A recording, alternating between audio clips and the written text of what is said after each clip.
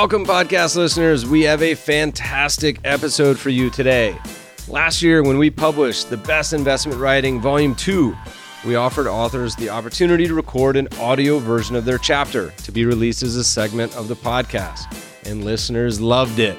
This year, we're bringing you the entire volume of The Best Investment Writing, Volume 3, in podcast format. You'll hear from some of the most respected money managers and investment researchers all over the world. Enough from me. Let's get to our guests and let them take over this special episode. Hi, this is Ben Johnson. I'm the Director of Global ETF Research with Morningstar. Morningstar is a global research organization dedicated to empowering investor success. To learn more about us, you can find us at Morningstar.com. You can find my team's work on the ETF tab of Morningstar.com. And you can find me personally on Twitter at MStarETFUS. I'm going to read a piece titled, When Markets Get Tough, Don't Look.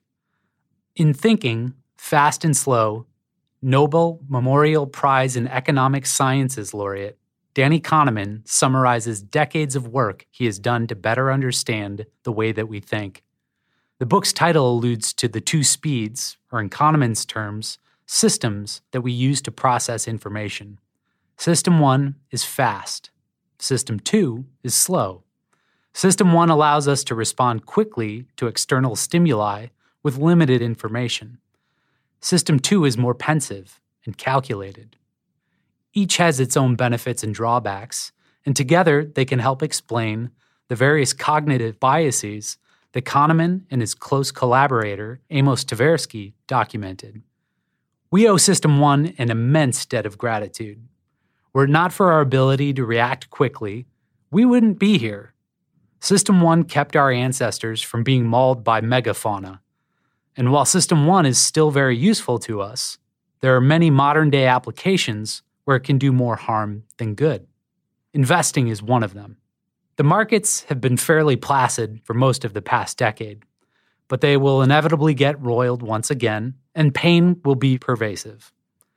During those times when there is nowhere to run and nowhere to hide, it's important to be aware of how we are conditioned to respond to these situations and think of ways we can avoid succumbing to our instinct. Here, I'll revisit one of the seminal works from the field of behavioral finance, which explores how investors respond to and demand to be compensated for taking risk. I'll also share my thoughts on one way we might be able to better cope with tough market environments. Nearsightedness. In their paper, Myopic Loss Aversion and the Equity Premium Puzzle, Shlomo Benartzi and Richard Thaler introduced a concept they called myopic loss aversion. Myopic loss aversion is an attempt to marry two pre-existing lines of research. The first of these is the equity premium puzzle. We know that over very long periods, stocks have outperformed bonds by a lot. According to data from Ibbotson SBBI, $1 invested in U.S. large-cap stocks in 1926 would have grown to $7,353 by the end of 2017. If you invested that same dollar in Treasury bills, it would have become $21. Stocks should offer higher returns than bonds because they're riskier, but the magnitude of this outperformance is puzzling. The second party in this marriage is loss aversion. Investors feel more pain when they lose money than they do pleasure when they make money, so they demand high compensation for taking chances. Loss aversion also leads investors to check their portfolios regularly. Benartzi and Thaler claim that these two effects can help solve the equity risk premium puzzle. They found that investors who checked in on their portfolios once each year behaved as though they had a planning horizon of 1 year, even though their planning horizon, a measurement of how far away they were from their long-term goal, might have been many decades away. But the odds of losing money in risky assets with positive expected returns, like stocks, declines with time.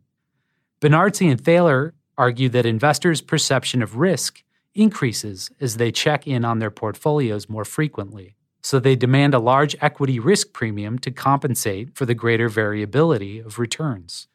This nugget in the author's own words, is most relevant to this discussion.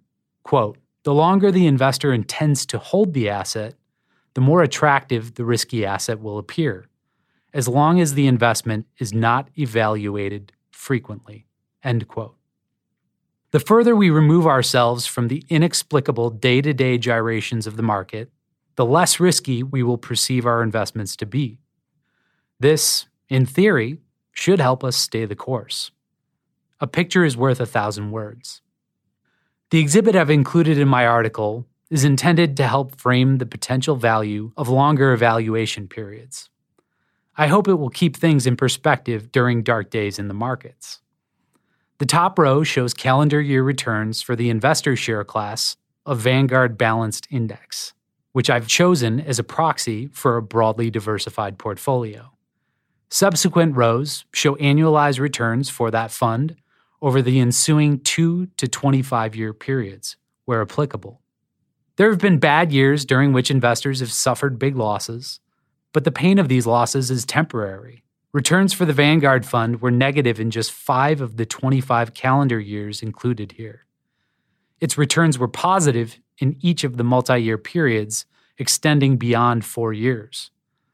The longer the period, the narrower the range of returns, and the higher the median return.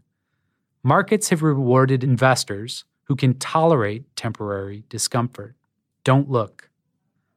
Talk is cheap, and charts like these are too.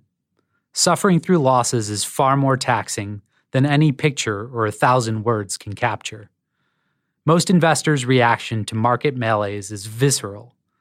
Many may be permanently scarred by experiences like the global financial crisis. Their memory of these events can have a lasting effect on their willingness to take risk. So how might we be able to use what we know about myopic loss aversion to bypass System 1 to avoid responding to the market's troubles in a way that we'll later regret? I think the simplest way, though it's far from the easiest, is to simply stop looking. How often do you check your portfolio? Once a month? More? Less? As the exhibit lays bare, the more often you check in on your portfolio, the more likely you are to be disappointed with what you see. I think that the less often we look at our portfolios, the less likely we'll be upset and tempted to tinker. Tinkering rarely, if ever, helps us meet our long-term goals. It more likely results in costs, both directly measurable and implicit. The measurable costs include commissions and taxes. The largest implicit cost of tinkering is opportunity costs. Missing out on tremendous market returns because you've been parked in cash for the past 10 years, still shell-shocked from the last bear market. That's an opportunity cost. Over the long term, the market will do most of the heavy lifting for us, assuming we're along for the ride. So, if you have a long enough time horizon, stop watching CNBC. Forget your login to your brokerage account. Your ignorance of the day-to-day fluctuations of your portfolio will likely yield blissful results. For those that have more immediate spending needs, retirement, a large purchase, and so on, it's more difficult to tune out. That said, positioning your portfolio more conservatively can help. First, it will boost your odds of meeting your spending needs. And perhaps just as importantly, reining in volatility will curb your urge to peak.